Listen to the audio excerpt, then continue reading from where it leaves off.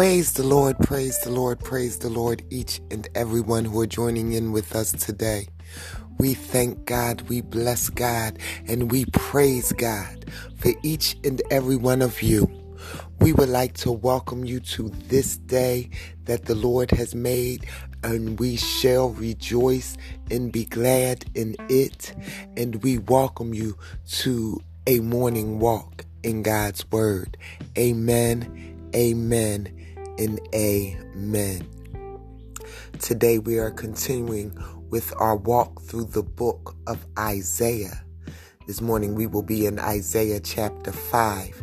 And as always, we are coming from the Message version.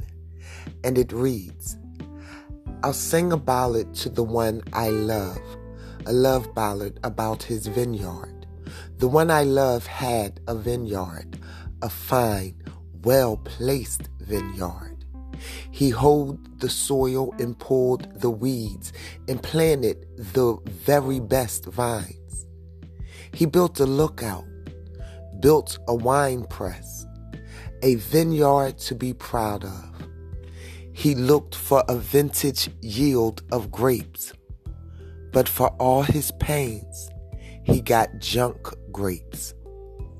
Now listen to what I'm telling you. You who live in Jerusalem and Judah, what do you think is going on between me and my vineyard? Can you think of anything I could have done to my vineyard that I didn't do? When I expected good grapes, why did I get bitter grapes?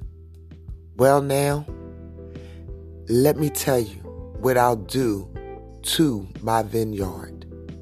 I'll tear down its fence and let it go to ruin. I'll knock down the gate and let it be trampled. I'll turn it into a patch of weeds, untended, uncared for. Thistles and thorns will take over. I'll give orders to the clouds. Don't rain on the vineyard ever. Do you get it? The vineyard of God, of the angel army, is the country of Israel. All the men and women of Judah are the garden that he was so proud of. He looked for a crop of justice and saw them murdering each other.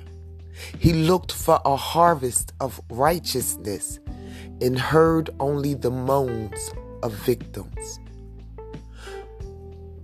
Doom to you who buy up all the houses and grab all the land for yourselves, evicting the old owners, posting no trespassing signs, taking over the country, leaving everyone homeless and landless.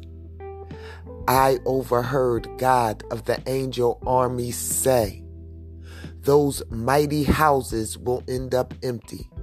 Those extravagant estates will be deserted. A 10-acre vineyard will produce a pint of wine, a 50-pound sack of seed, a quart of grain. Doom to those who get up early and start drinking booze before breakfast, who stay up all hours of the night drinking themselves into a stupor. They make sure their banquets are well furnished with harps and flutes and plenty of wine, but they'll have nothing to do with the work of God. Pay no mind to what he is doing. Therefore, my people will end up in exile because they don't know the score. Their big men will starve to death and the common people die of thirst. Shiloh developed a huge appetite, swallowing people nonstop.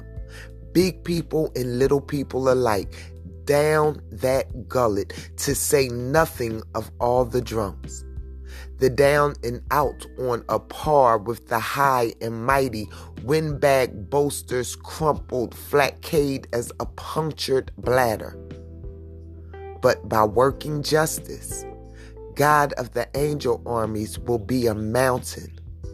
By working righteousness, holy God will show what holy is.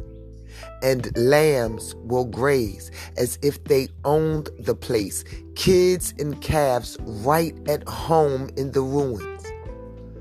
Doom to you who uses lies to sell evil, who hauls sin to market by the truckload, who say, what's God waiting for? Let him get a move on so we can see it. Whatever the Holy of Israel has cooked up, we'd like to check it out. Doom to you who call evil good and good evil, who put darkness in place of light and light in place of darkness, who substitute bitter for sweet and sweet for bitter. Doom to you who think you're so smart, who hold such a high opinion of yourselves. All you're good at is drinking, champion boozers who collect trophies from drinking bouts and then line your pockets with bribes from the guilty while you violate the rights of the innocent. But they won't get by with it. As fire eats stubble and dry grass goes up in smoke, their souls will atrophy. Their achievements crumble into dust because they said no to the revelation of God of the angel armies, would have nothing to do with the Holy of Israel. That's why God flamed out in anger against his people, reached out and knocked them down. The mountains trembled as their dead bodies piled up in the streets. But even after that, he was still angry, his fist still raised, ready to hit them again. He raises a flag signaling a distant nation, whistles for people at the ends of the earth, and here they come on the run. None drag their feet, no one stumbles, no one sleeps or dawdles. Shirts are on and pants buckled, every boot is spit polished and tied. Their arrows are sharp, bowstrung, the hooves of their horses shod, chariot wheels greased, roaring like a pride of lions, the full-throated roars of young lions. They growl and seize their prey, dragging it off, no rescue for that one. They'll roar and roar and roar on that day, like the roar of ocean billows. Look, as long and hard as you like at that land, you'll see nothing but darkness and trouble. Every light in the sky will be blacked out by the clouds. Amen, amen, and amen. And that was Isaiah chapter 5 in its entirety.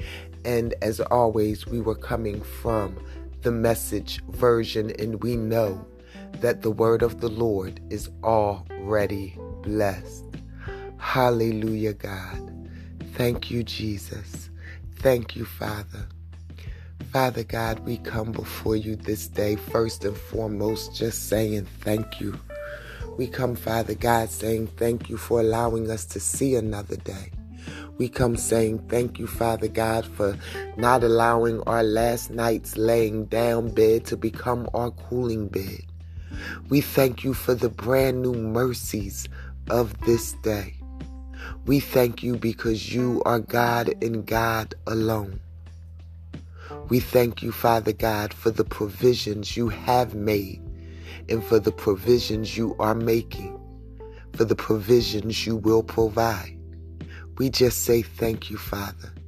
We thank you for the roofs over our head, the clothes on our back, the food on our table. We say thank you, God. We even say thank you during this difficult time, Father, because we know that if you brought us to it, you will bring us through it in the mighty name of Jesus. So we say thank you. Hallelujah, God. God, we ask that you will look down on your children throughout this day, God. That you will touch them, that you will keep them, that you will remind them that you are with them and that you will never forsake them or leave them in the name of Jesus. Keep a hedge of protection around them. For those who must travel, grant them traveling mercies. For all those who find themselves out in the line of danger, providing services so that people can continue to live, God, we ask that you will keep them and protect them in the mighty name of Jesus, God. Release a spirit of wisdom upon our government, Father, in the mighty name of Jesus. Hallelujah, God. Move by your might. Move by your power. Move by your will. It is in the mighty name of Jesus that we pray.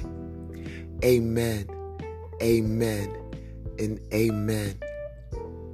You know, at the start of it all, I have said each day that I could not understand why God had led us to the book of Isaiah. But each day as I read the prophecies of God given by the prophet of old, and I look at what is going on around us, I understand more and more why he has led us to the book of Isaiah.